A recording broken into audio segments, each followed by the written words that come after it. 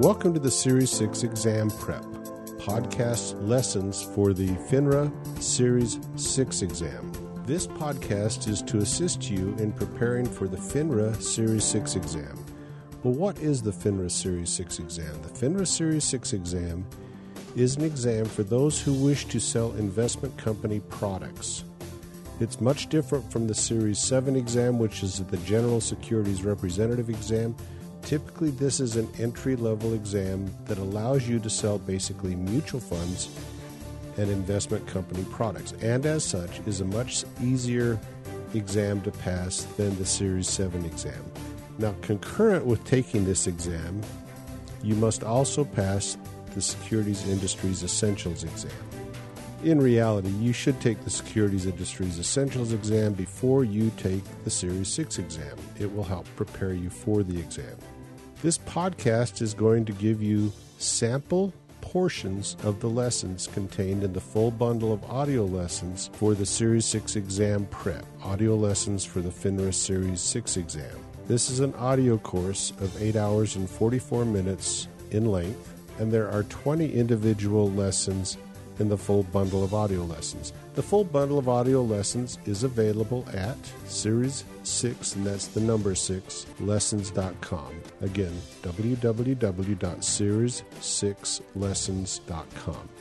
If you like the samples that you're hearing here, and if you would like to try 4 full-length audio lessons, you can go to the website and sign up to receive the 4 full sample lessons to help determine if you think these audio lessons would be valuable for you. All right, enough of an introduction. Let's get on to this sample lesson.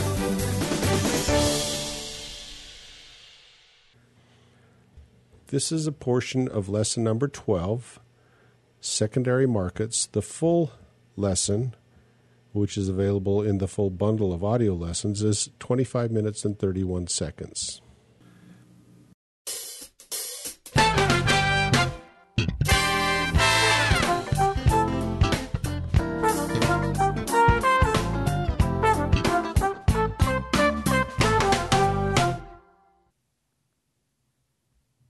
Welcome to this lesson about the FINRA Series 6 exam. This is Unit 2, Part 7. We are still in the unit of evaluating customers' financial information, identifying investment objectives, providing information on investment products, and making suitable recommendations. We'll talk about the material, and at the end I will go ahead and let you quiz yourself so you can make sure that you understand what it is that you just read, or what it is that you just listened to. So let's go ahead and get started. So I want to first talk about what's called the secondary market. So the secondary market is for people to buy and sell securities to each other. So the primary market we talked about is just where companies sell directly to their shares directly to other people. And then often what happens is when the company has an IPO, their initial public offering, they then sell all these things on all their shares on the primary market, and then these shares are snatched up by investors and then sold to other people at a markup on the secondary market. So it's where people buy and sell securities to each other. The first market that they're sold on is called the auction market sometimes, so the primary market, auction market. The main part of this is the New York Stock Exchange, but there's also regional exchanges that are located in the United States in Chicago, Boston, Philadelphia, and San Francisco. So those are all places where people can exchange stock. So the secondary market is also known by the name the over-the-counter market. You might just see that written as OTC, or sometimes just the negotiated market. This market sells things in shares that are round lots of 100 and is done at individual computers and devices instead of in a physical building like you have on the New York Stock Exchange where people actually go there. This is just done online on people's devices at their leisure. So that's a good thing to remember there. The second market, NASDAQ, is one a market like this, the secondary market. If stock doesn't trade on the NASDAQ, it will not be as liquid or desirable as stock that does trade on the NASDAQ. So you might hear that bandied around too, the NASDAQ, the NASDAQ. The third market is where there is an over-the-counter transaction of a New York Stock Exchange listed security. And there's also a fourth market, which is direct institutional trading. But you don't need to know as much about those. So if you hear the term GDP, this means the gross domestic product of an organization, the total output of an economy. If it's increasing, the economy is grossing. If it is increasing, then the economy is growing. Or if it's decreasing, the economy is shrinking. So the economy goes through a series of growing and shrinking actions called a business cycle. So the first part of this cycle is expansion. Things are growing, things are doing better, business is good. Then we reach the peak. That's the next phase in the business cycle where things get to a point where there are as much as growth as can be sustained. You get to the peak, things get as good as they can get, and then we go to the third stage of contraction, where instead of expanding, the economy is retracting. The economy is shrinking. Then you reach what's called a trough, which is the low point, which is as low as it's going to go. And then things turn around back into recovery, and the economy starts growing again. You start the cycle over. Expansion, peak, contraction, trough, and recovery.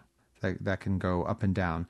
How quickly that happens, that varies. Sometimes we're at longer at certain points of the cycle than others, and sometimes it goes very quickly. A downward turn is known as a recession, and a longer recession sometimes becomes a depression, such as the time of the Great Depression that started in 1929. First in the United States, but then spread to many places. The term inflation is when prices rise too quickly. So your currency is losing its value. It's a single dollar can't buy as much as it used to. And it's measured by what's called the CPI, or Consumer Price Index.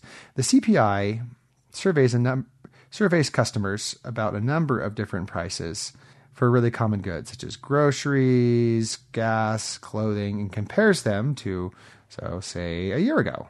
And if they find that too few dollars are choosing too many goods, then you might have some inflation on your hands. So the opposite of inflation is just called deflation. And that's where goods become too cheap and businesses can't turn a profit from it. That's also not a desirable condition.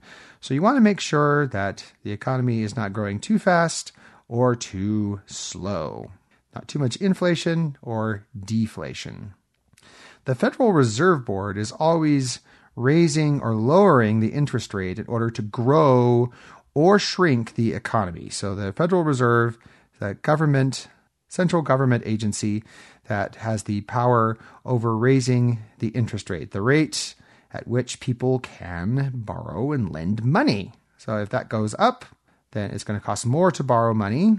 That's going to shrink the economy. If it goes down, it's going to cost less to borrow money, in which the economy is then going to grow, because more people are going to do that. So they are always trying to create a state of balance, whether it is, the economy is going too quickly, we need to go ahead and shrink things, or, it's not growing fast enough, we need to stimulate the economy. And so there's different ways they can do this. We already mentioned the interest rates. Also, which is known as monetary policy.